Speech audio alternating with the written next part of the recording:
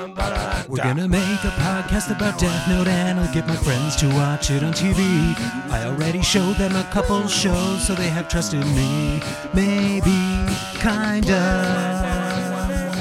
Good morning, good evening, good whatever it is, wherever you are, and welcome back to Sudden But Inevitable, the single-season television show rewatch podcast that focuses usually on, I don't know, a space western or some kind of sci-fi show, but this season we're taking two anime-resistant first-timers through the series Death Note. Not one, but two episodes at a time. I, of course, am your host, Captain Bootscoot, a.k.a. Vanilla Husband, a.k.a. Jesse, and with me, as always, is my very longtime friend, Josh, the head of the Twist My Arm Network, and the co-host of Quest Me with Jeremy, if I'm not mistaken. Justin, sorry. Justin, every time. thank you. Captain Justin, Bootscoot. every time. Sorry, Justin. My fault. You forgot Captain Bootscoot there? Man, I saw that. I saw the brain just fart. Yep. It's been a while, man, since we had just like you and me and a whole lot of podcasts in front of us. And I was so distracted. If I'm being honest, I was super distracted by our friend Roy. He's one of the more famous parts of the Twist My Arm Network. He was in the live chat and he was saying that he missed my face, and it really flustered me. So thank you, Roy. I appreciate that. You know that flattery will get you everywhere here at Sudden But Inevitable. Josh, as I was saying, you're not only the head of the Twist My Arm podcast network, but you're also the host of Quest Me. What is Quest Me? Oh, Quest Me is a Star Wars podcast that takes you through all of the live-action series of Star Wars. And so, obviously, we're talking about Kenobi this season. We just had Cameron on from Green Shirt Podcast and also Open Pike Night Podcast. And that episode dropped today. So, yeah, check it out. Search Quest Me on, like, Spotify and all that stuff, and you can listen to us. We're also on Twitter at QuestMeTMA. If you are listening in podcast land, pause this episode, go look up Quest Me, download all the episodes, listen to those, and then come back. Okay. You don't have to do that, actually. Well, you don't have to, but we highly recommend it. Now that you're back, we're going to introduce the last member of our team, and that, of course, is Ricky D from Best Flicks with Ricky D. Ricky D from Best Flicks with Ricky D. Welcome back to Sudden But Inevitable, my friend. How are you doing this week? Oof, I've been waiting backstage for a while. I thought maybe you'd forgotten about me. We could never. A little bit. Just a little bit. Yeah. No. But I'm doing very good. Netflix recently did their Netflix is a Joke big like stand-up comedy festival, and they're starting to slowly release a whole bunch of new stand-up onto Netflix. So far, it's been really good. Now, do you not have a fear that whichever thing you like best on Netflix will suddenly be pulled out from under you or canceled suddenly? It's something I've gotten used to, I guess. It's a familiar feeling. Yeah, I'll be honest, I haven't watched like the second season of The Witcher. I haven't watched anything new, I don't think, on Netflix since Cowboy Bebop was canceled. I'm being 100% honest. I think everything I've seen on Netflix since then is something I have already seen on Netflix. I think it's everywhere, too, because Hulu does it, HBO does it. It's just like the curse of streaming services. They're like, oh, you like something? Yeah, on the one hand, we're getting tons of amazing content. On the other hand, it's not being handled very gracefully. Well, and there's some amount of like, how much of it can I watch in a given week, right? And like, how much of it do I have to keep up with before they go, sure, here's another season of that. Now, to HBO's credit with Raised by Wolves, which is what I assume you're talking about, Ricky D. Yeah, they at least gave it 2 seasons, right? Like, the first season was very, and so they at least let us start up the second season, which I appreciate. That's like what Hulu did with Castle Rock. I really liked the first season of Castle Rock, and then the second season was never mind. Meh, but they canceled it. But we're not here to talk about those shows or the other canceled shows that we have watched here at Sudden But Inevitable, such as Firefly or Cowboy Bebop or the other Cowboy Bebop or, you know, the once a year episode where we watch a little bit of Freaks and Geeks with Ricky D for his birthday. I really like that episode. I'm looking forward to next year for Ricky's birthday, getting into episode 2. Coming up. Yeah. Keep We need that to have countdown a counter. rolling, people. Oh, I Yeah. should make a counter on the website that just has a day counter for that. I'm gonna do it just for you, Ricky. Ricky D, do me a Excellent. favor. DM Josh your birthday real quick, and Josh, go look up how many days until that, and then announce it out loud, and I'll put like some effects on it or something. So, before we move into our coverage of this week's episodes of Death Note, which of course are episode 15 and 16, I just have to say hello to everyone in the live chat. That includes somebody named Ricky Daldorf. Here we go, Bowies with a Z. Hello to Callie D. She says good morning. And of course, the aforementioned Intrepid DM Roy. Thank you for being here with us in the live chat. Ladies, gentlemen, and Themperers listening out there in podcast land, if you would like to join the live chat, you can do so by going to youtube.com/twistmyarmpodcast. Josh, what do you got for me? 302 days. Ooh. That's not that many days. No, Really we're getting quickly, there. hello to Brittany in the live chat. Yes, Brittany, if you would like to be here for the next time we talk about Freaks and Geeks, it's only 302 days away, and that's Ricky's next 302 birthday. days. Yeah, so not that long of a wait, but let's go ahead and jump into our coverage here of Death Note episode 15. So, Josh, at the end of the last episode, we had Real quick. Rem. Go ahead, Ricky. Real quick. 43 weeks.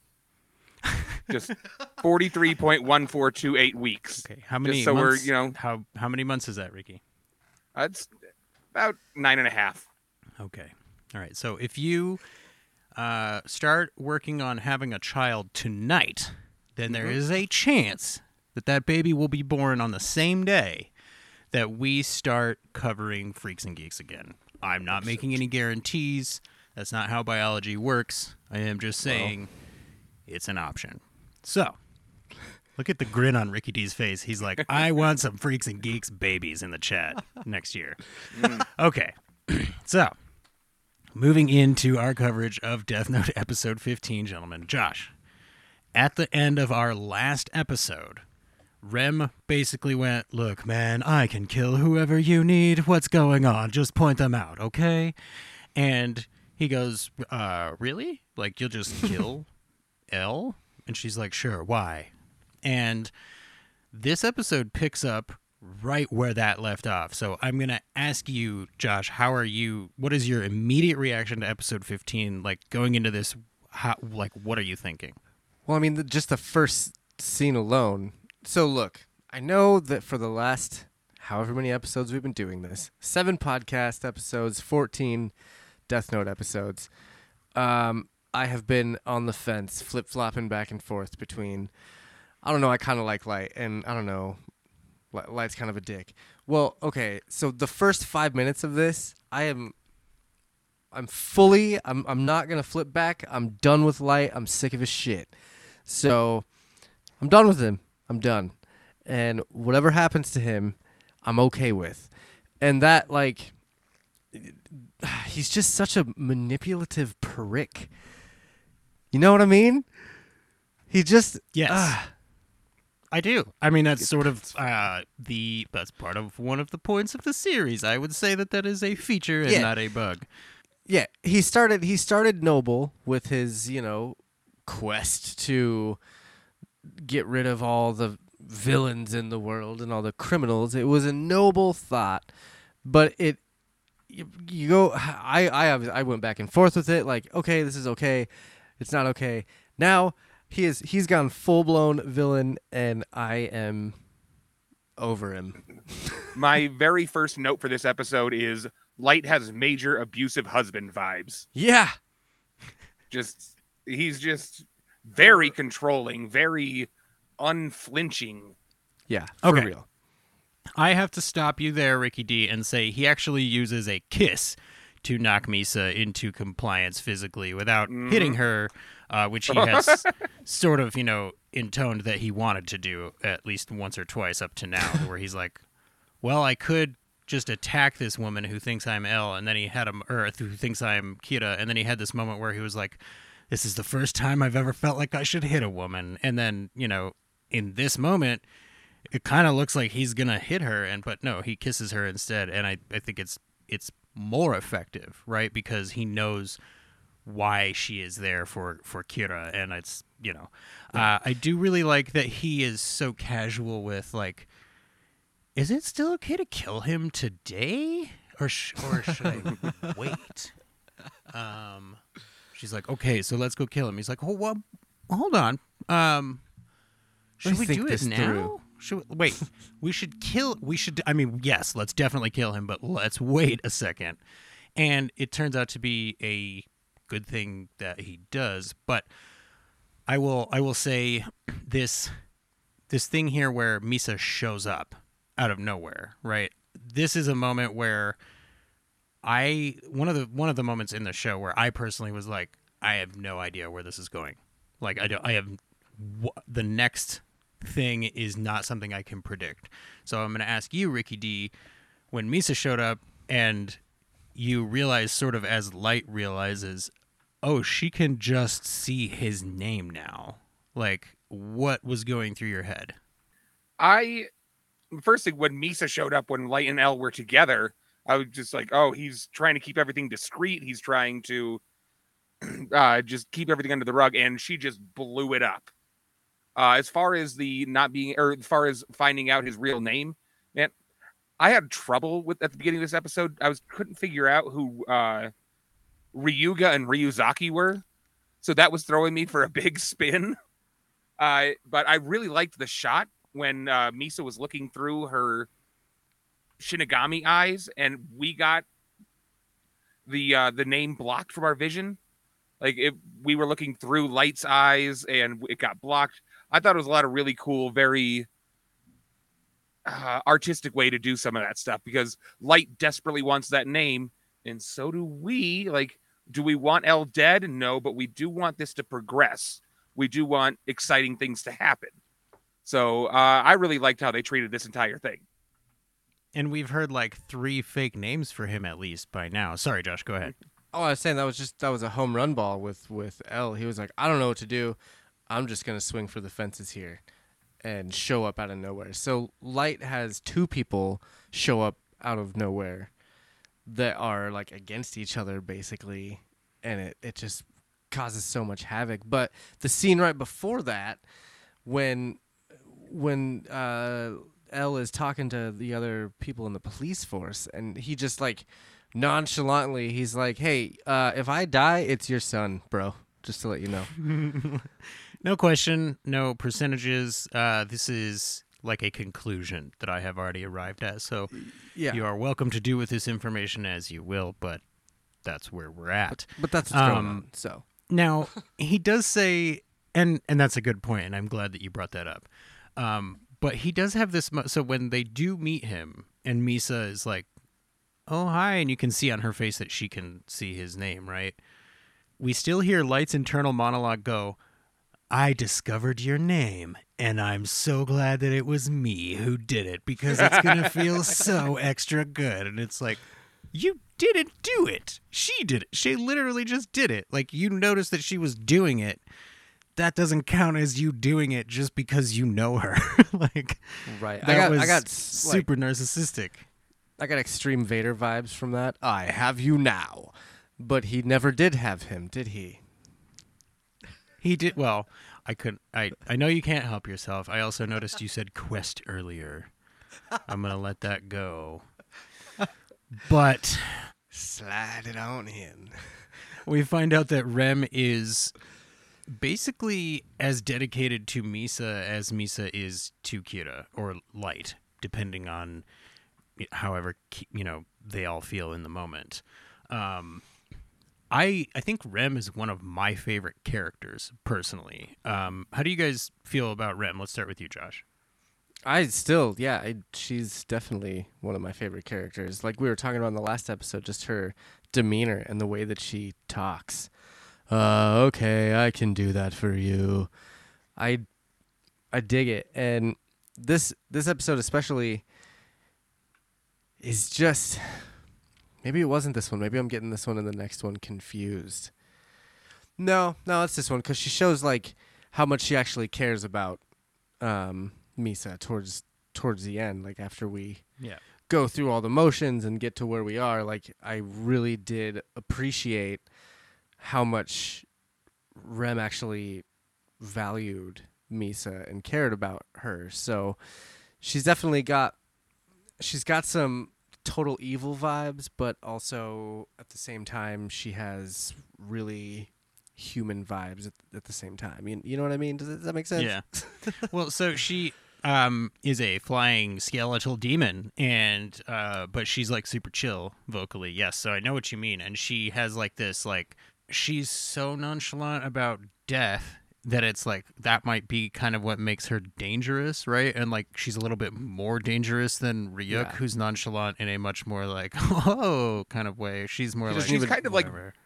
she's like bored of life, of existence. Mhm.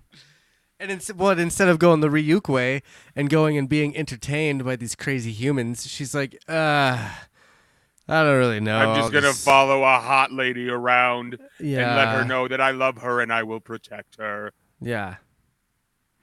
But she is intimidating in her own right, is Rem, right? So Light goes, oh, you did the right thing.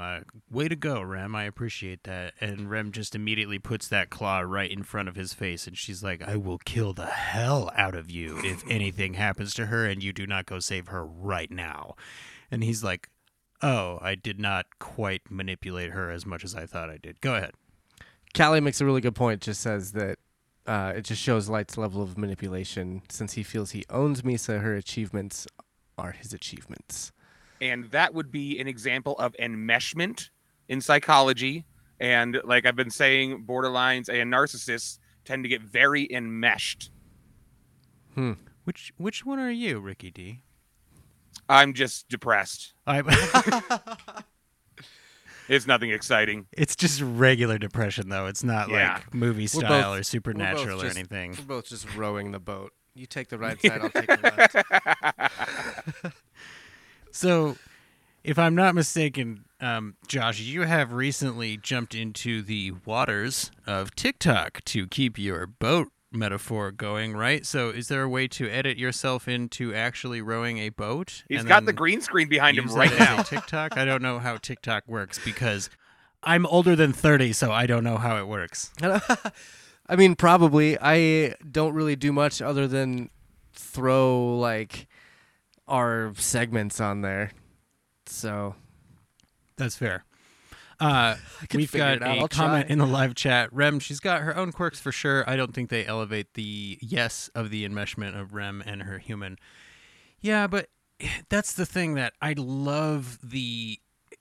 It's like, is she some kind of weird, twisted Shinigami of the relationship between Light and Misa, right? Like, Rem represents, I don't know, almost the noble parts of their relationship that could be pulled out of this like wackiness, but it's like there's just too much, to Ricky D's point, like damage from every angle on all of these people for any of that to function.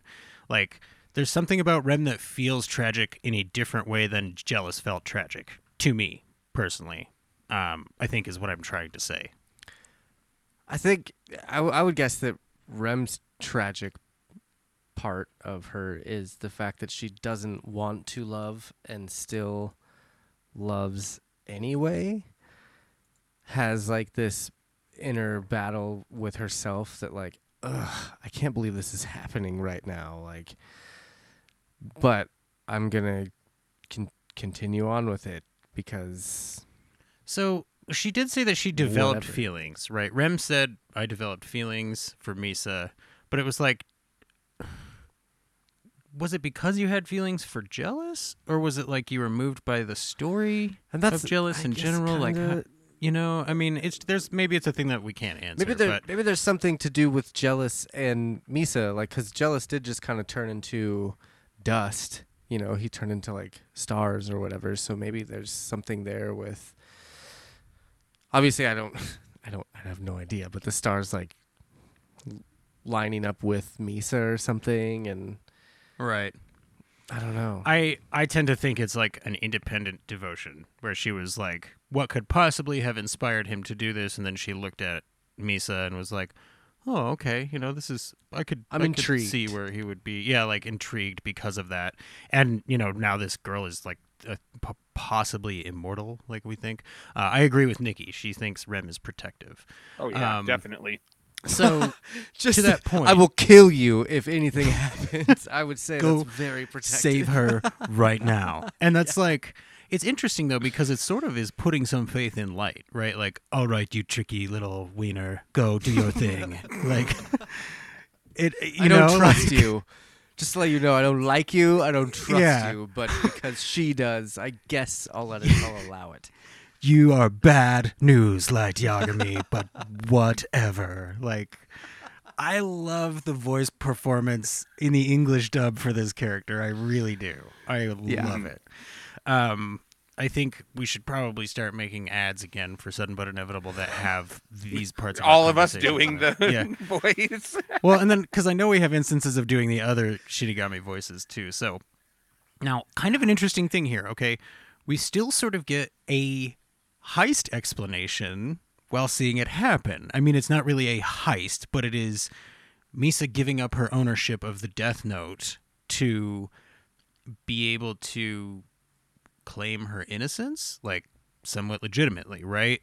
And this whole time, L has, after their encounter, L has her arrested and placed in a place where she can't see anything. Go ahead, Ricky. Okay. What evidence do they have to arrest Misa, bind her, blindfold her, and lock her up like that? So he The okay. hair. L has right. So L Hair, has okay. physical evidence, but beyond that, the circumstantial evidence of like, oh, you're the only person who has ever said, I'm super dedicated to the person you have a ton of suspicion on. Like, and she just like showed up in his life out of nowhere when people started dying in mysterious, even more mysterious ways than they already were dying, which was kind of like a high bar to jump over anyway, right? So it's like, and I think beyond that, L has very far-reaching jurisdiction to solve this case, I think is a fair thing to say. One of the things I had an issue with these episodes was I felt like they were arresting these people, like Light and Misa were getting arrested based on lack of evidence that anybody else was doing it, which kind of seems like shisty evidence, but also we're living in a world where you can harness a demon with a notebook and have him kill people. Well, I So think maybe I can suspend my disbelief a little bit. I think to Jesse's point of L's jurisdiction, if he thinks someone needs to be arrested, then they're going to arrest them because he basically just runs everything. So I think that since he found the hair on the videos that were sent into the news station, that they matched, the hairs of Misa, like he just has that pull to be like, it doesn't matter. I suspect that this person is the second Kira. Bring her in so we can interrogate her. And chain her to the floor and put a metal blindfold on her. Yeah, we don't know how okay. she's killing people. No, he specifically sort of does know how she's killing people, right? Because he used to know that Kira needs a name and a face. True. And then people went to the TV station and just started dying. And he was That's like, a good answer. oh, there's some other kind of aspect to this. This person does not need a name. They just need a face. So if they need a face, I will take away their ability to acquire new faces, right? That is an excellent answer. Yeah, so thank you. But it's also just what the show did. It's just me remembering what the show did. Which I understand is difficult to do because we're watching 2 episodes at a time on a week-to-week basis. Josh put in the group chat earlier, he was like, do you have any idea how difficult it is not to watch ahead? And I went, yes, I do. Like, I have watched, because when I was watching this for the second time, I was watching with the lovely Mrs. Sutton, who was our guest last week. And when you're watching something with somebody, you do not watch ahead, right? You watch together, and Netflix, of course, is the ultimate betrayer because it will tell them if you watched ahead. So I think that's probably why Netflix added the option to delete your watch history, is so that people wouldn't get in trouble for binging a series that their spouse was too slow to pick up on, right? Like, it's possible that they were like, we need to figure out a way to stop getting people in trouble by watching TV. Like, and we have a newcomer in the chat. Stephen Proctor says, I remember watching this show with you guys back in the day. Welcome to the show, Stephen. But it's true. It's one of those shows that, like, when you watch it, it sticks with you for a long time, right? Like, this is a show, and that's part of why I'm sharing it with you guys, right? Because I'm like, I know that you're not super into anime. I don't think Ricky's super into supernatural sort of things, but I think I can use the, like, detective and film noir aspects of this thing to get him into it. And as we've established, Josh has, like, how do I put this? Josh has a low resistance to most things, so if his resistance is there, it's thin at best, right? That's true. You wear not a there's like an animal creature on your screen.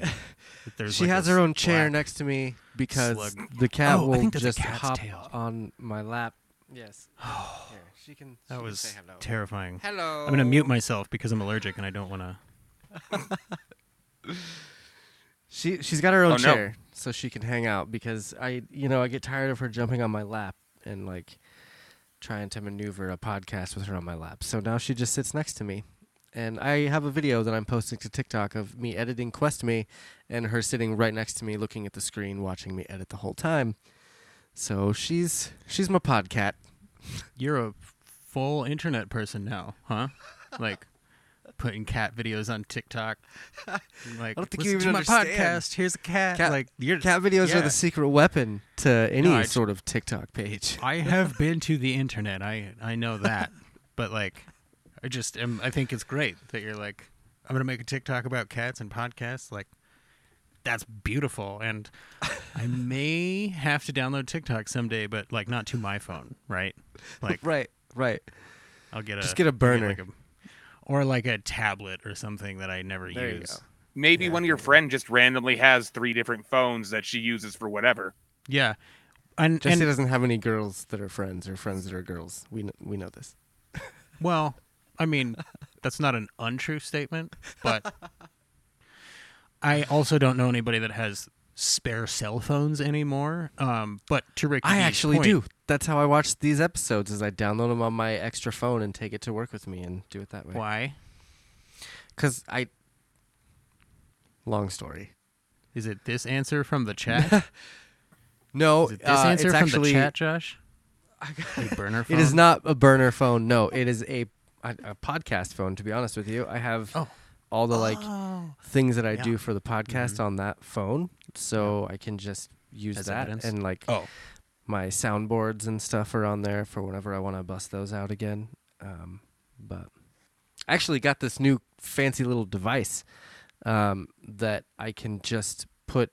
It's like a big pad with a bunch of different squares on it, and I can assign noises. That's the to game each one of Twister. those. Oh, okay. I Yeah, thought you were close. describing the game Twister. Close, no, but it's a pad, so it's used by DJs. But I will use it for podcast bumpers and Sound drops, like a Sound drops, producer yes. on a radio show. I can exactly. seriously see it now. I'm really excited. So then for that. then I won't need an extra phone that I don't ever use because it's hard to maneuver on a. On this. But in 2007, having 3 phones would be like, oh, this person is a certain level of celebrity, right? To Ricky D's point. And I want to call Stephen Proctor out over here because I was gonna wait for Ricky's shot, but now that we're on the mention of having 3 different phones, I brought up a song that really, really works for that, and it's Stephen caught it like. 2 phones, 1 for the plug and 1 for the load. I got 2. That's it. If we've been turned off on your YouTube channel, I apologize. It is not my fault. I have little to no control over what Josh does. As I was you gonna may wait. have I was gonna noticed. wait till we got to that actual segment, but since Sure Steven you brought it were. up, I had Sure to you play were. It was on Sure you deck. were. It was Yeah. on deck. Obviously, I was waiting. What you're telling me is you have no self-control. You're like, look, I None. can't be expected to control myself. I have none. This is why it's hard for me to get gifts for people. I am Because a I go, hey, I got child. you a birthday present, and then here you go. Yeah. Like, this is sick. I'm keeping this. All right. So, back in 2007, having 3 cell phones would be a big deal. What did you think about this moment here where it sort of feels like Light is definitely caught, right? Because he goes to call Misa, and L, via virtue of having maybe assaulted her a little bit, has Misa's phone in his pocket when it goes off. Ricky, what did you think of this scene? Pretty funny. I thought it was funny when Elle actually, when he pickpocketed the phone, Misa was like, "Oh!" And she kind of did that, like, "I've just been frisked," kind of thing. I've been violated. And then we turn around and it's the head of the FBI, and he's pickpocketing her phone from her. And then he just answers it casually when Light calls. He's like, "Yeah, what's up? What?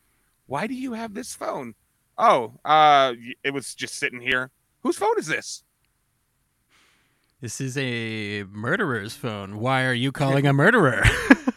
I had it was like that epiphany moment where I was like, oh, he knows. He's got the phone. He absolutely knows what's going on. And he kind of had the foresight to think that Elle was going to call her right afterwards or soon after they had met or something like that. Like, he had some sort of intuition. Obviously, he had his suspicions that she was the second Kira, but so much so that, like, I was just thinking, oh, he knows everything now. He knows all of it. And it's going to be really hard. It's going to be really hard for Light to get out of it. Yeah. Well, I mean, this is like the 9th time we've felt that this episode or this series up till now, right? Like, every time there's a turn, there's a counter turn, and then there's somebody figuring out the next thing that they can do. But I will ask you gentlemen at this juncture, you gentlemen on the screen with me, is there anything from episode 15 that you feel I have just jumped past? Episode 15 is called Wager, by the way, just for those of you listening along. If there's anything from this episode that you feel I've jumped past that you would like to discuss, go ahead and bring it up now. Ricky, let's start with you. Yeah, I don't think we've gotten enough time talking about Light's sister. She is such a great, annoying little sister. I love it. I've been kind of lamenting the female characters of this show. We first had that Ray Pember's girlfriend, and she was really cool, but then she just disappeared 2 episodes later. Misa, I'm on the fence. She's a very deviant character. She isn't the deepest character. And I realized the female character that I want in this show is Light's little sister. Just the way she's always berating him. She's like behind his back, like, "It's Misa. Oh no." And like, she's such a great, annoying little sister being up in his business. I think she's going to be the one that finally finds out or gets the evidence to put Light into prison. I just thought of that. That's my prediction. Or she's going to write Light's name into it. Be like, I wonder what this does. She's going to get involved with that Death Note somehow. Sayu Yagami is she's going to ask for an autograph at some point and just happen to pick up the wrong piece of paper and hand it to the wrong person. Right? Like, yeah. Yes, Phil points out Sayu is great. Welcome to the chat, Phil. It's a pleasure to have you as always. Phil. Thank you for being here. Phil is, of course, one of our most well-versed anime fans and one of our best guests ever. Please go check out any episode featuring the great Philip K. He's been on each show now as well. He's been on Marvel Canon Madness, Quest Me, Sudden But Inevitable.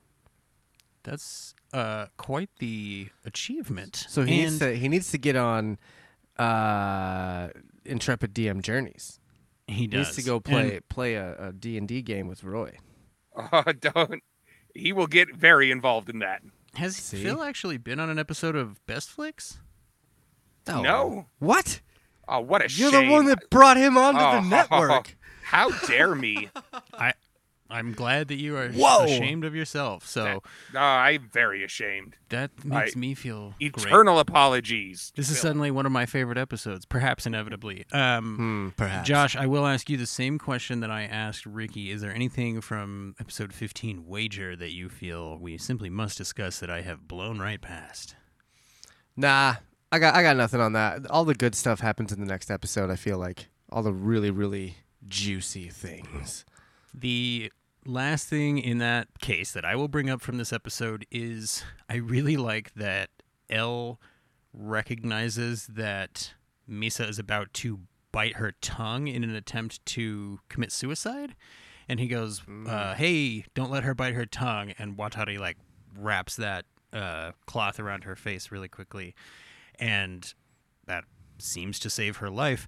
We do also have this moment here where Rem touches Misa's hair, and Elle is paying so much attention for a moment. He's like, "Did I just see that? Is that? Was there? Should I watch that again?" Like, we know he saw that, right? That's all there is to it. So, going into episode 16, this is where things start to get, I don't know if wacky is the word, or like unravelly is, like unpredictable in a way, sort of. What did you think about the start of this episode, Josh, where they're in the forest? Interrogation. Where they're burying the Death Note. Yeah. Very interesting. It's very, I don't even know like where to go with it, because you don't really have any idea what even happens with it after this episode. It just it's another moment for Rem to be like, you better save her or else. And it's another moment for Ryuk to just kind of giggle about things. and then is this a scene where Light actually tells him about relinquishing the Death Note, where he says, if I say these following words, no matter what context. Yep. So again, it's just very interesting that everyone is starting to relinquish their Death Note. And once you do that, you forget all memories. So my thoughts is from the start of the show to the end of the show, even with him relinquishing it right now, I think he's got to have some sort of fail-safe somewhere around his room. Maybe he told his little sister to remind him about his secret book and his whatever when he gets home. Like, it's possible that he's already gotten her involved somehow. But he's got to have some sort of fail-safe to, once he gets out of his case by pleading insanity, he's going to be able to get back out and get right back into the Kira game. I really liked his not to jump all the way to the end, but the moment where he's like, "Oh, it couldn't possibly be me because this." Elle is just like, "Come on, like whatever." Is he really going to do that? Just full on whatever. Go ahead, Ricky. So by relinquishing the Death Note, they no longer have any memories of what they did with it. Correct. Okay. But that doesn't make them innocent. So I'm kind of like all over the board with what I believe is good evidence and bad evidence and that kind of thing. I mean, if they can still prove that Misa or Light is Kira, memory has nothing to do with anything. I mean, he can protect himself from confessing. He can, protect himself against lie detectors, but he still did everything. But to basically further that, Elle even mentions out loud there's not enough evidence to prove that Light is Kira. Like, he's basically, again, this is another shot in the dark. He's going for the home run here, just hoping that either Light or Misa is going to give up either themselves or Kira or one or the other, because he knows that there's no real solid evidence. Well, and he has this, in my head, I'm like, there must be a version of this where it still goes to like trial and a jury has to be convinced or something, because if Light is going, I don't remember any of that. What are you talking, like, how could I be him if I don't remember any of it? That doesn't make any sense. Right. Then enough of a jury might go, because he was like, Elle said, he's like, this doesn't feel like an act. And this is sort of the second time that Elle has had a moment like that with him. I think the first time was when Chief Yagami had a heart attack. And Light was like, oh no, my dad. And he was like, oh, he really does love his dad.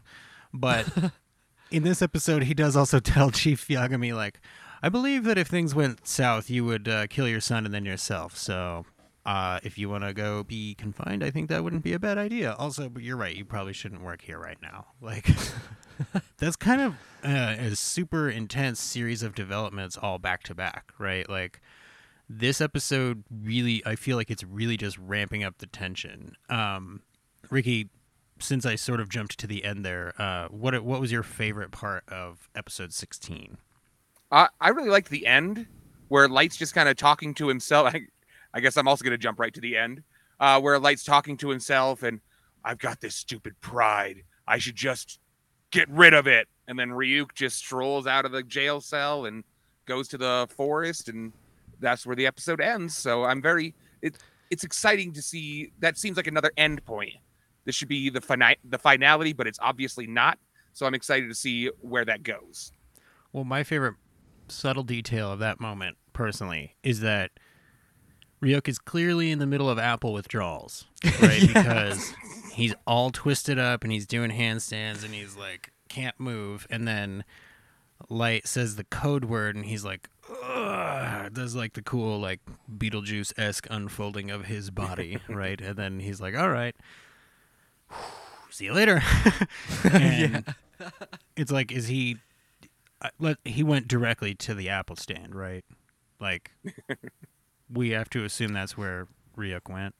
Yeah, I mean, where do they go once the Death Note is relinquished? Are they free now? They don't have to follow a human anymore, or did he just latch on to the first human that he saw? I would imagine that's part of next week's episode of Death Note, Josh. Oh yeah. But see, again, God, it's so hard to not watch the next episode. I watched both of these episodes twice. And after the 16, after this one, each time I was like, I just want to watch just one more. Just give me a little taste. But you know what? For you, I don't. He's talking about you, the listening audience. He would not do that for me. So I appreciate that on behalf of the show, Josh. Thank you. It's both. It's some audience. I would say 50-50 for sure. Well, then we all appreciate that, Josh. Thank you for doing that. Ricky D doesn't not seem to appreciate that, but Ricky D's like, I've already finished the series like twice, so I don't know what you're bitching about. He's much better at pretending. So I didn't take a ton of specific notes from episode 16 because it is just basically 2 people in solitary confinement for most of the episode. Sorry, 3 people in solitary confinement for most of the episode here. But one thing that I did really like is that when Light goes to L and he goes, hey, dude, maybe I'm Kira, it's sort of the same thing that that L did to Light when he just showed up and he was like, hey, I'm L, by the way. And he's like, wow, why would he do this? The same sort of thing happens, but it happens to L. He's like, okay, so it's definitely you.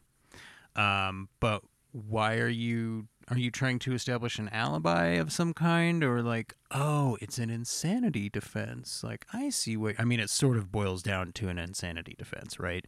Now, to Callie D's point from the live chat, I don't know anything about the law system in Japan. Do they have jurors? Because here we don't. It's arguable that at this point, Kira would be an international criminal, so they could probably try him in some sort of, larger court.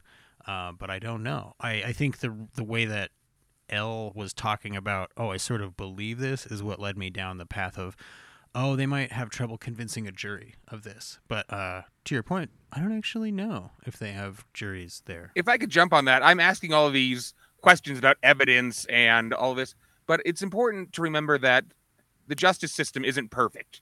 There are flaws. So, I'm poking a lot of holes and I'm asking a lot of questions, but honestly, there's plenty of flaws in the justice system, so it's not going to work out perfectly. It's not going to get a bow on it. Well, I think that's kind of one of the themes of the show, right? Like, yeah, that's Light going, people fall through the cracks of the system all the time, and people know that these people have done bad things, and these people are not being punished for it. They're getting away with it for whatever reason, or, sometimes it's always the same reason, but like, he is trying to fix a broken system. He is going about it in a sociopathic, murderous sort of way, but that is one of the themes, so I'm glad that you touched on that. Now, to that point, as soon as he goes into, and this is sort of ties back to what Phil is saying in our chat, which is I love seeing how far ahead Light manages to plan throughout this series. So Light goes into solitary confinement, criminals stop dying, and we're like, why is he doing this? Why is he making it look like he's Kira? And of course, it's for a good reason, right? Because L would expect the opposite to happen. And that would be too easy of an answer, and Light knows that. And I think that goes really well to what Phil is saying here. This is how far ahead Light is planning throughout this whole series. He's like, if I do this thing, Elle will react this way, so I must do this. And Elle spends a good portion of the series doing the same thing, like back and forth with him.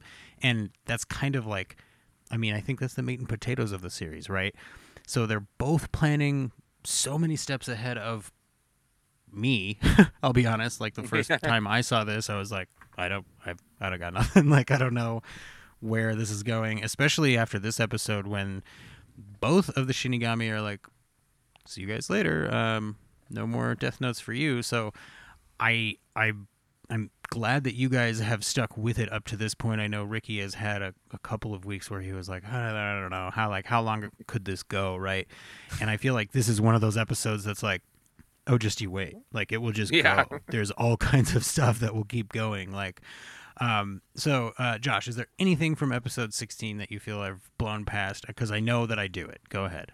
I just talking back on not being able to watch ahead 2 episodes. Like, I could only imagine having to deal with this in 06, 07 when you're waiting every Saturday, sometimes every couple Saturdays for a new episode for 37 weeks. Well, like what a long series. That's crazy. Yeah. I really like that there is I don't know. It's like there's a sense of length that just keeps getting compressed and stretched out. Like, I don't know what it is. It's like, there's okay, some rubber like, bandy stuff going on. Yeah, we're like, oh, we're running up against the end of it. Oh no, everything's going nuts again. Like, oh, everything's going crazy. Like, I just, when's that rubber band gonna break though? That's what I'm wondering. Right. And it's like there's so many directions that things could be going, and like I really love this episode because I feel like this is the one where I'm out of like predictions. I thought I had an idea how it might all end or where this piece of it would go, but now I'm just like sort of super confused. Phil throws out the wait between episodes was agonizing. Here's another kind of cool detail. Okay, so the dates in the show line up with when it first aired. I mean, basically, right? So like they're talking about January 2007 and like December 2006, and like all this time is passing while Light is doing his thing, right? And that would be when it was airing. So it's like, that's interesting. That is cool. It would be like if we were watching a show now that was like, it's, June of 2022, and here's how things started. I feel like our friend Callie in the chat says, you should ask the One Piece fans, Josh. They've been suffering for decades. Josh, just Google how many episodes of One Piece there are. Just Google that and then drop that. I'm going 423. Over or under? 123. I don't even know what One Piece is, so it's a lame pirate anime. If you stop listening to the show again, I apologize. This is why we put the disclaimer at the end of everybody's comments are their own. Go ahead, Josh. Josh just saw the picture. I did. 1014. Ooh. Yeah, no thanks. Get out of here. So under Pirates. With 423. Far, far more than that. That's what he says. Goodbye, Ricky. Wow. First you denied him on Best Flicks, and now you made fun of his lame pirate show. You're done. I'm you a guys bad aren't friends friend anymore. Goodbye, Ricky. It's tragic, but sometimes you have to break ties with people when they disappoint you. Go ahead, Josh. The more of these animes I watch, the more I might get into watching a series with 1,000 episodes. It'll keep me busy for a while. I was gonna say, I feel like 1,000 episode series is kind of like a thing that you'd be like, okay, like, I could watch. Challenge accepted. Yeah, like Phil, if you're still there in the chat, thank you. I don't know why, but do you think we could get Josh to watch Bleach? That might be fun for a podcast. Go ahead, Ricky D. I haven't thought of Bleach in a long time, but Phil is hardcore. Here's the name of it. I remember that from freshman year. In a long time, in an age. I remember seeing Bleach All right. on like the Adult Swim commercials and stuff, and being like, okay, that looks kind of. I'm gonna say if somebody in the live chat can come up with a great name for a Bleach themed podcast with Josh and Phil, I would listen to it, I promise. Now, gentlemen, before we get to our weekly segments here at Sudden But Inevitable, I will ask you once again, is there anything from episode 16 that you feel we must discuss before we move on? Josh, let's go with you, and then we'll go with Ricky. I don't. I mean, it was interesting. I guess it was interesting with Light's dad getting his solitary confinement, and how he got kind of some special treatment there. Elle was like, well, I figured you wanted to put yourself in solitary confinement, so we're going to do that, but we're also going to give you your phone so you can keep in contact with everyone, and also make sure that if Elle calls you, you don't tell him what's going on. So it was kind of cool for him to get that, I guess, but I understand that Dad's going to kill someone eventually, whether it's Elle or Light. He is absolutely going to strangle someone at some point. And then himself. Yeah. I honestly, the first time I saw it, I thought he was going to kill the guy at the TV station just to, like, prove to everybody that he needed the tapes. Like, no, seriously, give me the tapes. But not, like, because he was a bad guy or anything. Our friend Brittany in the chat brings up, not an important detail at all, but I couldn't get past what Elle was eating, the prosciutto and melon. Has anyone ever tried that? That was exactly what I wanted to bring up. It's certainly not important. It's okay for us to go past it. I But thought it was like a seafood or something. I didn't realize it was prosciutto and melon. That actually sounds kind of delicious. it was definitely cantaloupe. My thought was it was raw fish, but it definitely could be prosciutto. It looked like some kind of very pinkish meat, so I thought it was a weird sushi thing. That's what I thought too. I was like, well, that's some sushi or something, and whatever. But This is actually the reason that I put the disclaimer at the end of everybody's comments of their own. But for those of you that don't know what prosciutto is, like me, Josh, what is prosciutto? it's like a meat, a very thin meat. It's what Tony Soprano eats. It's a gabagool. It's really good. I mean, I don't really know exactly what it's made out of, but I ate a lot of it when I worked for Whole Foods. We had a whole cheese stand that I would go eat prosciutto with different cheeses and stuff, and it's some fine dining, that's for sure. I would Italian cured ham, thank you. I would eat the heck out of some cheese, I tell you what. And yes, our friend Philip K., as he does all the time, has the answer of anything that requires a person to have some amount of culture or be slightly less than 100% stupid American. That's why we keep Phil around. He makes the rest of us look better by association because we know him. I love me some bacon and stuff, so that makes sense that I would like it. It's like a Yeah, cold I'm okay with kind bacon. of. Bacon's pretty good. It's not bacon. Philip, I apologize, and I invite you to come back anytime that these two are not here. Now, our friend Brittany says it is a Mediterranean dish, the prosciutto-wrapped melon, so that is probably just another nod to Elle being quite the traveled person, right? Like, he's a worldly soul. He has been all over the globe in his years. Does cured dryly mean Italian cured? Do the Italians cure their stuff dryly? Is that what that means? Like, very sarcastically, when you can't tell them to laugh. Like, which part of this process do we laugh in? I think that is probably how they do it. That makes good sense to me. Is there anything from episode? I'm actually really glad that we went down the prosciutto melon highway. Have you ever I had don't know about you prosciutto, guys. Jesse? I have. I was attempting Okay. to be relatable for the listening audience. But yes, there is a really, really good pizza place here that will put prosciutto on a pizza with big dollops of cream cheese and. So there is no smoke or sear to the meat, perhaps. Heat. I bet it's heat. Heat. Autocorrect. That's got to be a typo. This show is live, in case you can't tell. Gentlemen, is there anything else that you feel, food-related or otherwise, that we must discuss from episode 15 or 16 of Death Note, Wager and Decision, before we move into our weekly segments? I don't think so. No. Ricky D? I'm good. All right. The last thing that I will say is that I think it was really cool how at the end of this second episode, one of the task force members runs in and goes, "Hey, guess what? Great news. People started dying just in waves." And the chief is like, "Oh, excellent. Wait. Everyone's happy. That's bad." Yeah. Yes, I feel bad, but okay.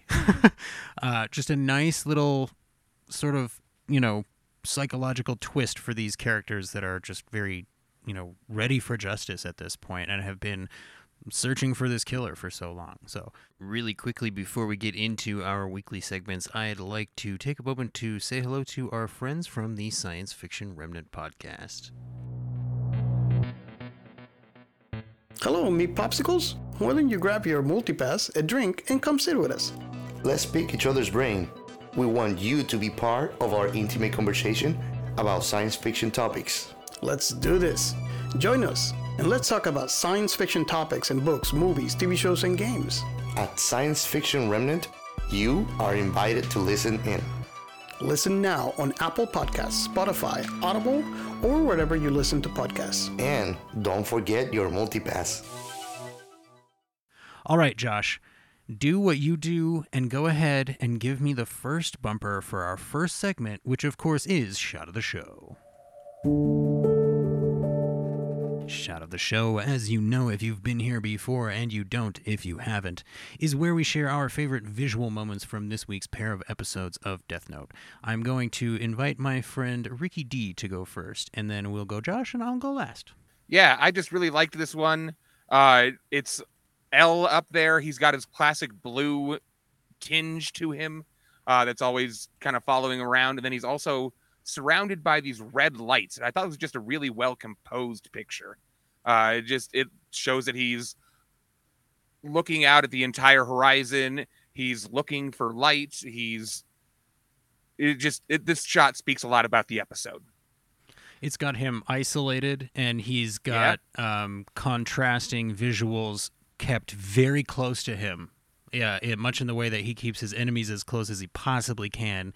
Light is his number one suspect, so he's got these red lights. We always see light lit in red light. This sentence is very difficult to not make sound stupid. Let's see. Red is a color frequently associated with light, and to have it so close in proximity to L here, I think, is clearly symbolic, as well as the isolation, being up on the tower, etc. Excellent pick, Ricky D. Josh, give us your first pick from this week's first episode for Shot of the Show. So mine is the scene where Light's trying to call his girlfriend, and L just pull. He just seems like he's pulling the phone out of his pocket as if to say, "Look what I got! Check it out." And then, answers it all slowly. And when he answers it, you can clearly see like the whatever toy that's hanging off of the phone, and he's like, "Oh, this isn't mine? Whoops." Gotcha. Like this was the moment where I was like, "Oh my god, he knows what's going on. He knows exactly what's happening." You thought I was just touching your girlfriend's butt surreptitiously. Turns out I was stealing her phone, and that makes it all right. Right. Which he had already played off as like, oh, I'm a pervert. Isn't that funny? And everybody was like, yeah, that is funny. Like, okay. Right. But because he isn't, I think it only works in the world of the show, right? Because he's not Light, who is like this golden human who looks beautiful and, looks traditionally how he's supposed to look. He's talking about how looks are what matter, and that's why I'm popular, So... excellent contrast. L's jeans do not fit. We have no, they don't. As a podcast that started as a Firefly podcast, we should probably comment on the tightness of characters' pants more frequently. Probably. But I will say, if you go back and you listen to our Cowboy Bebop coverage, there is some tight pants discussion, and there is more Firefly coverage coming up in the future. So tight pants may be on the menu again. Looks like tight pants are back on the menu, boys. But in that voice. Josh, I got a pair of tight pants in my pick. closet I could throw on. That's for sure. I assumed you only owned tight pants. Please give me my first pick for Shot of the Show this week. Okay, so this is right after Light kisses Misa to get her to shut up. Let's be honest. And it sort of is a similar composition to the shot that we referred to an episode or two back as "What's up, Mrs. Yagami," where Light's mom walks in and there's a bunch of demons in the room, but she can't see them, right? But you can't tell that from a still shot. So this is like, to me, this has so many different layers to it, right? Okay, so we have Light in the white shirt. White is death, right? Okay. You've got Rem standing behind Misa like a guardian angel. You've got Ryuk out of frame because he doesn't really care. He's like, okay, this is entertaining. I'm watching it. But when he does this, it just knocks Misa like for a loop. And she goes, okay, whatever you need. And you see that moment in her eye, and it's just, I really like this shot because if this were, a shot you were composing with actors, you would have to fit 4 people in the frame, and it's just very well composed. You actually get a sense of depth here despite it being an animated thing. Josh, I believe that makes it Ricky D's second turn for shot of the show. Yes, sir. This is just the end of the episode where Light and Ryuk are sitting together in the cell. Light is about to tell Ryuk to go get the Death Note. I just thought, everybody was in prison this entire episode. So I chose this shot just as a kind of, all of these characters are still trying to control this from prison. And I think that's a very interesting part of this show. How do you know I'm not trying to control this podcast from prison? I legitimately thought you were going to say everyone is in sort of their own prison in life. And I was like, yeah. Why are we doing this? I was like, why is he, like, what's happening? Now, really quickly, I will point out the last shot had Light in a white shirt.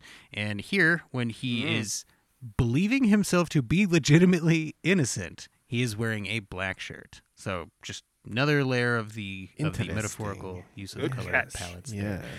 Josh, if you don't mind, bring up your second pick for shot of the show. Mine is fairly close to the. It's always the Ryuk stuff. Yep. He's going through his Apple withdrawals right now, and he's just standing on his head doing the pose. This is right after Light says, "Get rid of it." And this is like his shock where he's like, what? Oh God. Okay. I guess I'll get my shit together and let's travel and get rid of this book here. So I don't know. This was probably one of the only shots that actually made me giggle through this episode. And that's why. It's actually a really important lore shot, Josh, because up to this point, we don't know if the handstands thing is actually a symptom of apple withdrawal or just his way to be like, I'll do really weird stuff if you don't give me apples. But I think this indicates that's actually just a symptom because it's been, weeks that he's here. So, maybe that's actually true. And now that he heard that, he was like, okay, now I'm not tied to the human world. So I'm mostly joking, but I thought that was kind of cool thing. It's like when kids do weird things to get what they want. I don't know anything about that, but I would assume you do, right? Yeah, I've never seen you do a weird thing to get what you want or be a child. Josh sometimes forgets that I met him when he was a child. But if you don't mind, Josh, give me my second pick for shot of the show this week. So this is just to sort of emphasize, they really were not messing around, right? They arrested Misa and they gave her what is pretty close to a Hannibal Lecter style, strapped down to a prison dolly. What is that? Is that it's like some kind of stretcher with handles on it? I don't know, but it's very, go ahead. It looks really uncomfortable is all I was going to say. Oh, yeah. That harness seems to be sort of holding her up by the torso, if you know what I mean. A bondage gurney. Yeah, bondage gurney. That's the exact term that I was looking for. It is a technical term. Misa and the bondage gurney. Now, the thing about that, right, is that why does the headband have to be steel? Maybe she's got X-ray vision, and it's actually made of whatever Superman can't see through. What is that, iron or something? So, Josh, you're saying that there was a meeting on the Kita Task Force where somebody went, what if it's Superman rules? And Elle went, that's a good point. We should build her mask out of lead. Yeah, I- and there's so- probably kryptonite. The straps are made out of kryptonite, and Yeah, her no, mask At is least made the out of lead. buckles. If Yeah, you stop absolutely. listening on this episode, I will fully understand, but I beg you to stay with us because we're going to go back to Firefly and it's going to be a good time. I love Death Note, but I understand if you can't handle this. So I just thought we should illustrate the level that L is willing to go to solve this case, right? We've seen him offer somebody up in his position as a sacrifice.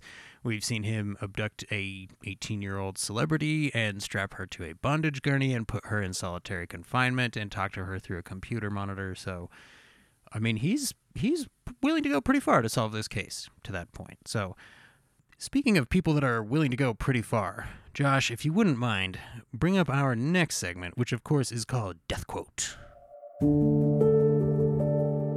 Death Quote, of course, is the audio counterpart to Shot of the Show, where we share our favorite moments of dialogue from this week's pair of episodes. Let's keep that rotation going, Josh. So give me Ricky D's first selection for Death Quote this week, and then Ricky D, talk about the talk about. Okay, then what about this? I'll just give you one of my phones. I ended up with 3 of them because I used them for different things. I got 2 All right. phones. One for the. Sorry.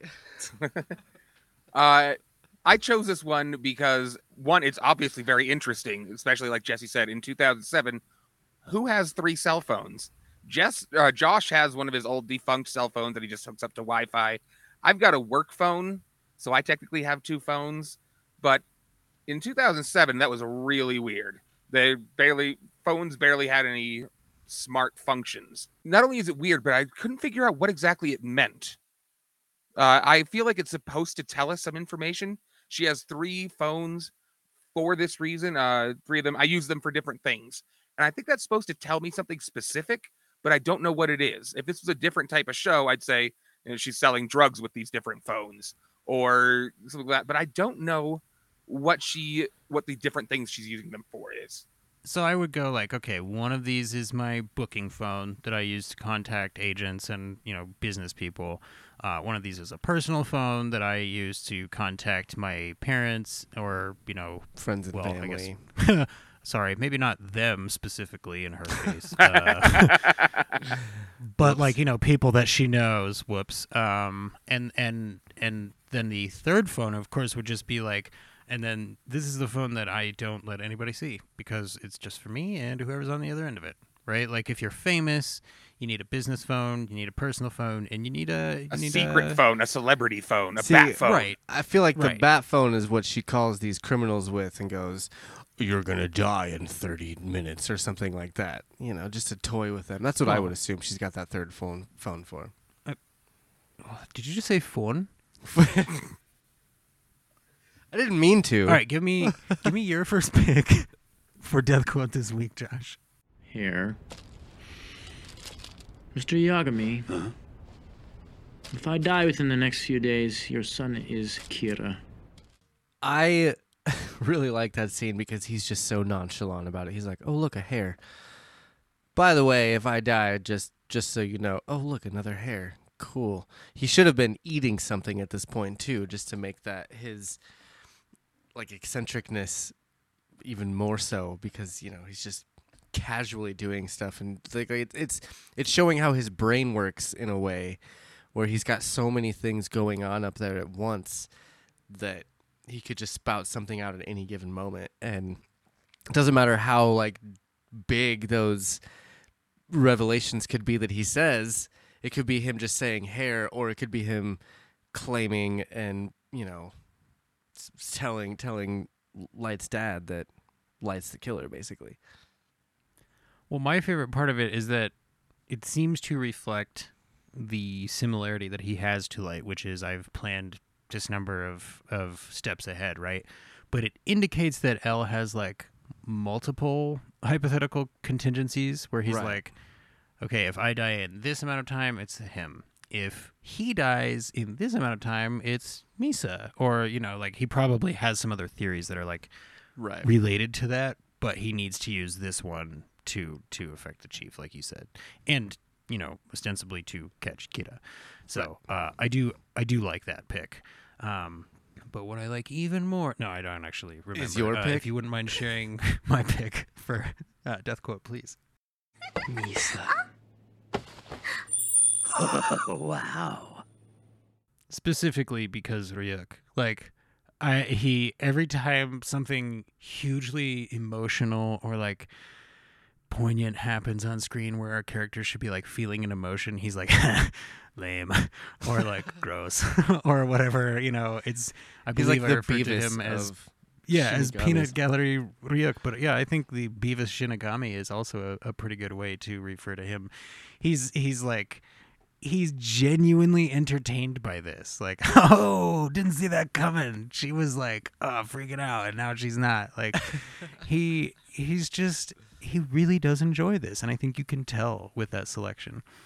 Go ahead and give me Ricky D's second pick for Death Quote, Josh. Yeah, I know I must look pretty bad in here, but this useless pride, I suppose I'll have to get rid of it. Huh? So I chose this one. Obviously, we know that this is his code word, where he sends Ryuk to go and find the Death Note. Is he going to destroy it? Is that what Ryuk is doing? We don't know. We don't know. Okay. But ultimately, this is, another unfolding of the map, I guess.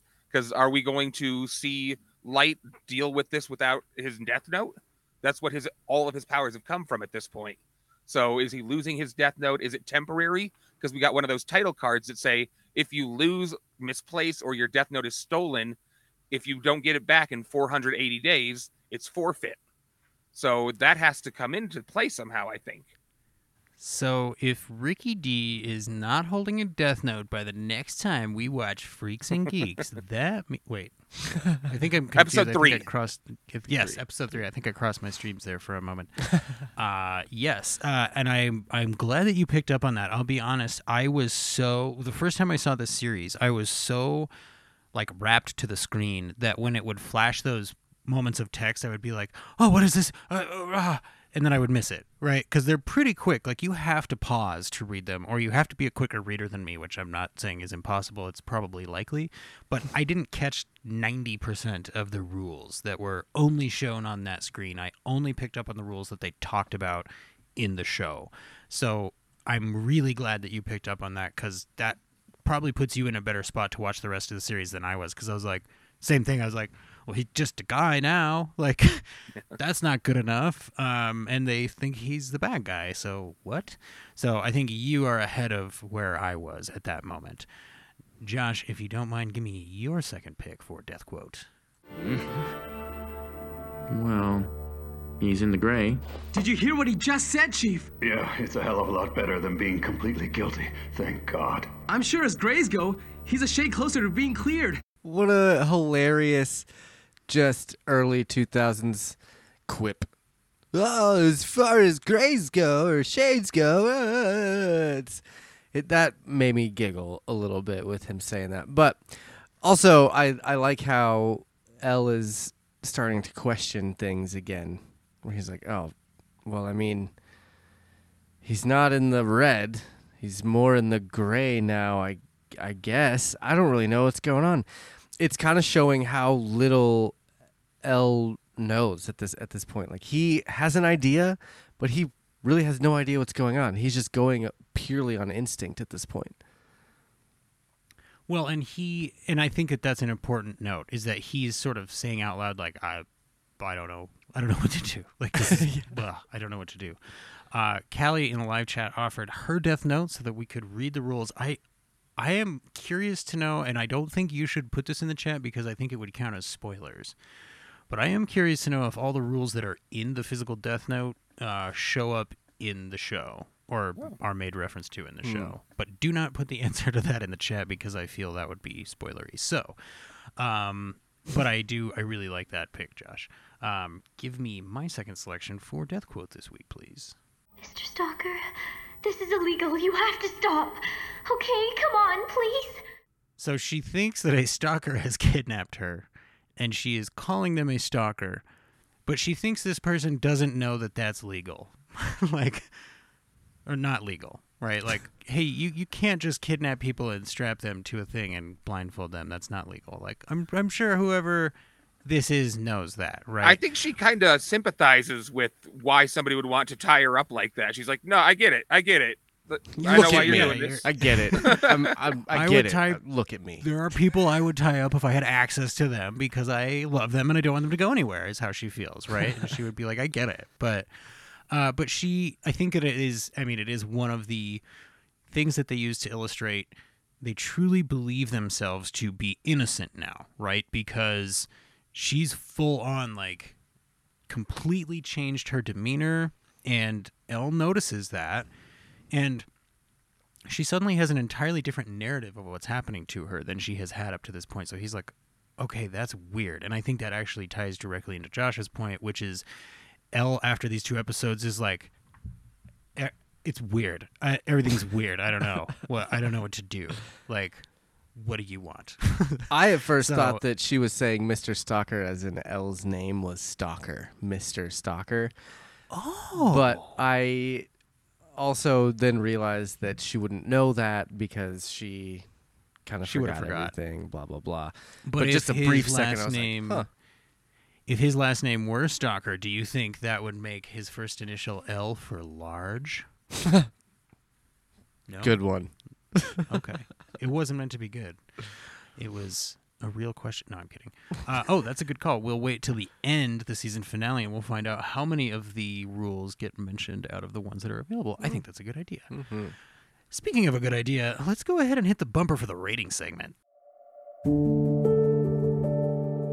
As you know, I hate math, so I am just going to ask Josh and Ricky to give me one number rating out of 10 for this pair of episodes, and then I'm going to math those numbers together with another number, and I will give you a 4th number. I know I said I didn't like math and then mentioned 4 numbers, but just stick with me here. So, Ricky D, what is your rating for this week's pair of episodes, my friend? I really liked these episodes. I'm going 8.5. I wasn't really feeling it the last couple episodes, but this one really punched it right back into the stratosphere. I really liked these. I like that. Josh, what do you have for this week's pair of episodes? I'm going same, 8.5, because it's just pushing the story farther and farther along. My intrigue is growing more and more with every episode that keeps happening. It's getting harder and harder for me to hit the stop button after the episodes. And this one especially, like, I think I could have gone up to a 9 for both of them, but I'm keeping it at that 8.5 because I still really think that we have a lot of better episodes coming down the pipeline. But again, it just really sparked all of the interest for what's going to happen next. So to that point, after next week's show, we'll be at essentially the halfway point of the season, which kind of feels wacky to say out loud because this whole season I have felt like has been going by really quickly, but at the same time, not that quickly. There's so many episodes. It's the tension and the number of episodes. And yeah, like, can you imagine if we had done this show for 37 weeks like we originally planned to do? Like, our stress would just be through the roof because every episode would be like, I have to watch the next episode. I'd be wanting Callie to write my name in her death note. Just do it, please. Just kill me, Mr. Stalker. I can't deal with not seeing the next episode of Death Note and listening to Sudden But Inevitable on my favorite podcast player. I can see it now, Josh. I think that's a realistic thing that would happen to people. So I'm going to give these episodes a 3. I'm totally kidding. I actually give these episodes an 8. Yeah, no, I give them an 8. I appreciate what you're saying, Josh, about the episodes sort of feeling like they're getting going and, being on the precipice of the rest of the series and that sort of a thing. And it really does feel like this is starting to expand not only our knowledge of what the rules are, but like therefore kind of what the possibilities of the outcomes to everything that we have seen up to this point could be. Right, because we're like, well, here are the rules. And then in this episode, this pair of episodes, it's kind of like, and here are some new rules, and here's some sort of ways around those other rules that you thought were maybe concrete. So putting all of that together gives us an 8.3 out of 10 for this pair of episodes, gentlemen. I think that's one of our higher ratings so far this season, if I'm not mistaken. And you know me, I don't like to be mistaken, even though it happens all the time. That constitutes a threat. Callie D from the chat, she says, got my pen, Josh, ready. Just say the word. I do not appreciate that, but I can understand. We still have at least 10 episodes to go, Callie. So now, generally here at the end of Sudden But Inevitable, what we do is we talk about some of the other things that we have been up to throughout the weekend, some of the things that we plan to be up to in the upcoming weeks in the podcasting world. Ricky D, let's start with you. I believe last week you had mentioned a social media that is based on branding, and you were telling people that you think you can recommend things better than I can. Is that? Yeah, that was Vouch Vault. I've played around on there a little bit. It's fun. It's a new social media platform. I don't know if it's going to be the next Twitter or Facebook or anything like that, but it's been a lot of fun. I'm still trying to figure out how to make it bigger. Maybe I could involve it with Twitch or TikTok. Maybe I could join Josh in the TikTok world, but it's been fun. Vouch Vault. It's kind of a cool little thing. And Josh, what have you been up to in the past week, and what do you plan to be up to for the next couple of weeks? I am so busy. To further Ricky, that if you want to follow us on TikTok, I am posting segment videos from all of our different shows on there, and random cat videos and random theories that I come up with for things. But our name on there is @TMA Network, so follow us on TikTok. We have Quest Me going on every Tuesday at about 8:30 Mountain Time, so about the same time as this, but on Tuesdays, where we talk about Kenobi. We have 3 episodes to go.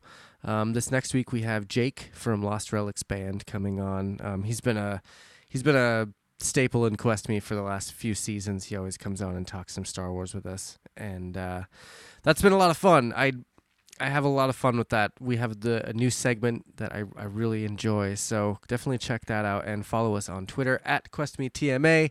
I'm also going to be on Open Pike Night next week for episode 7 of Strange New Worlds, which I am extremely excited for. I just finally caught up on all of that season. I need to watch episode 6 now, but I am caught up with up to 5. So do not watch tonight after this. I don't plan on it. I'm gonna watch it on a day off when I'm just kind of hanging out, because and with all that Star Trek, man, all the Star Trek, you never know when it's just gonna hit you right in the face with feelings, and I'm enjoying that a lot. I've been trying to, Jedi Trek sexual is kind of where I'm at now, because I just love everything.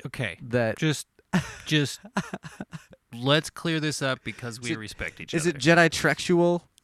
Thank you. Okay. How much better is that than Jedi Trek sexual, which is like, here's the joke, right? This is that. Yeah, go ahead. I'm sorry. No. It makes sense. I've been trying to figure out the best phrase for it for like a month now, and Jedi Trexual is pretty good. Nerd. Nerd is also correct. But yeah, so then Marvel Canon Madness is in talks right now to be coming back to do some Miss Marvel discussions. I don't know how involved I will be in those, just with all the other stuff we got going on. But I know Roy and Chip are trying to plan something out for Miss Marvel. So be on the lookout for that. Follow them @MCM_pod on Twitter. And for everything else, twistmyarm.net. You can find all of our old episodes up there. Our store is on there to go get T-shirts if you'd like. And, information on all of us on there. Really, there's a little backstory on all of us. It's pretty fun. Twistmyarm.net. Check it out. Now, of course, I would be remiss if I did not also mention Open Pike Night, the show that Josh mentioned. That, of course, is my side endeavor with Cameron and John of Green Shirt, a Newbie's Trek Through the Next Generation, where we are week by week watching Star Trek Strange New Worlds and having the audience call in and provide most of the basis for our conversations. It has been a ton of fun. The show has had such a positive response that we sort of didn't see coming, but it is blowing us away in much the same way the response to Sudden But Inevitable has blown us away consistently. The support that we're seeing. We have just been having a ton of fun over at Open Pike Night, so I will ask you, please go download and listen to Open Pike Night, and if you like to watch Star Trek, go ahead and participate. And follow that show on Twitter at Open Pike. I am behind that. That's where the memes come from. Cameron is usually in charge of putting the memes together, and then I put them out with a snarky little caption and then attempt to steal the credit.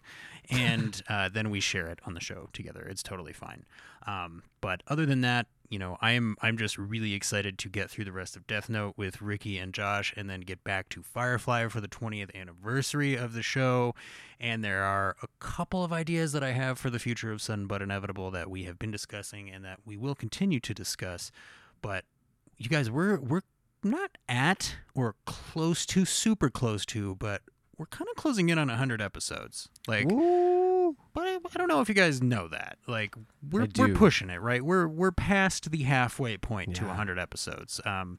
We're at 60 right now. I believe this makes 61. So we're getting close to 100 episodes of Sudden But Inevitable. I wanted to throw that out there because I think it's really cool. I'm so excited to finish Death Note, but I'm even more excited to watch Firefly again. Because that's a show that I've been wanting to go back and watch again. And I'm super stoked to kind of go back to our roots and actually discuss what we started this on and watch it again, because there's so much that I forgot, or, you know, that I've kind of missed out on with things. That it's going to be a good fun adventure for the second time, that's for sure. And we will do our best to find some guests who have never seen the series before, much as we have done throughout the history of Sudden But Inevitable. Really quickly, our friend Brittany put in the chat, FYI, if you live in the United States of America, Target, the store, has Death Note manga, if anyone is interested. Manga? Is it manga or manga? I'm not 100% on that. I also saw Death Note on Blu-ray, I think, a complete series on Blu-ray at Walmart today for like $13, I think. So if you are out there and you don't trust Netflix for whatever reason, you could go pick the series up physically and own it forever. Just throwing that out there. Great way probably to support those creators. I should probably do that just in case Netflix decides to take Death Note off their list in the next month. That's what I'm saying. I think it's currently also on Hulu in America, but I'm agreeing with you. Our friend Phil says it's pronounced manga, which I believe. Not manga. I did not say manga. I'm not the kind of person that says mayonnaise, okay? Like, wow, Phil, way to just come out swinging linguistically. All right, gentlemen, you know what? I think we're off the rails. I think the show is over. I think the chat is sick of us. Let's go ahead and get out of here for the evening. After we say thank you to all of the people in our chat, including Phil, Callie, we had Brittany in our chat, we had Nikki in our chat. There was somebody named Asuka in our chat. I don't know if that's a reference to Neon Genesis, but I love you. And she came here to give us strength. That's true. So I appreciate everybody, and I believe the last person to mention is Roy, the Intrepid DM. So thank you all for being here. Oh, and the lovely Mrs. Sutton making a late appearance in the live chat. Thank you for being here with us. And Rona was here. She was being quiet, and she says she's never sick of us. I appreciate that. That makes you one of a very select group of people, so thank you. All right, gentlemen. For the sign-off order this evening, let's go Ricky, Josh, and then myself. So, for Sudden But Inevitable, I have been Jesse. This is Ricky D from Best Flicks with Ricky D. And I'm Josh. And if I die in the next week, Josh is definitely Kira. Thank you for listening to Sudden But Inevitable. Follow us on Twitter at Sudden But.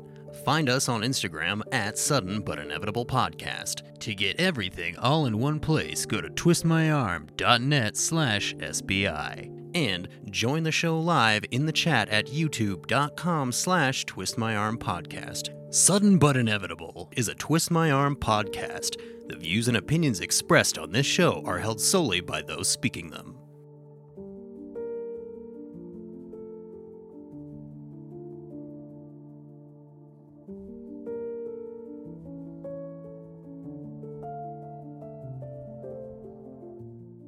That's it.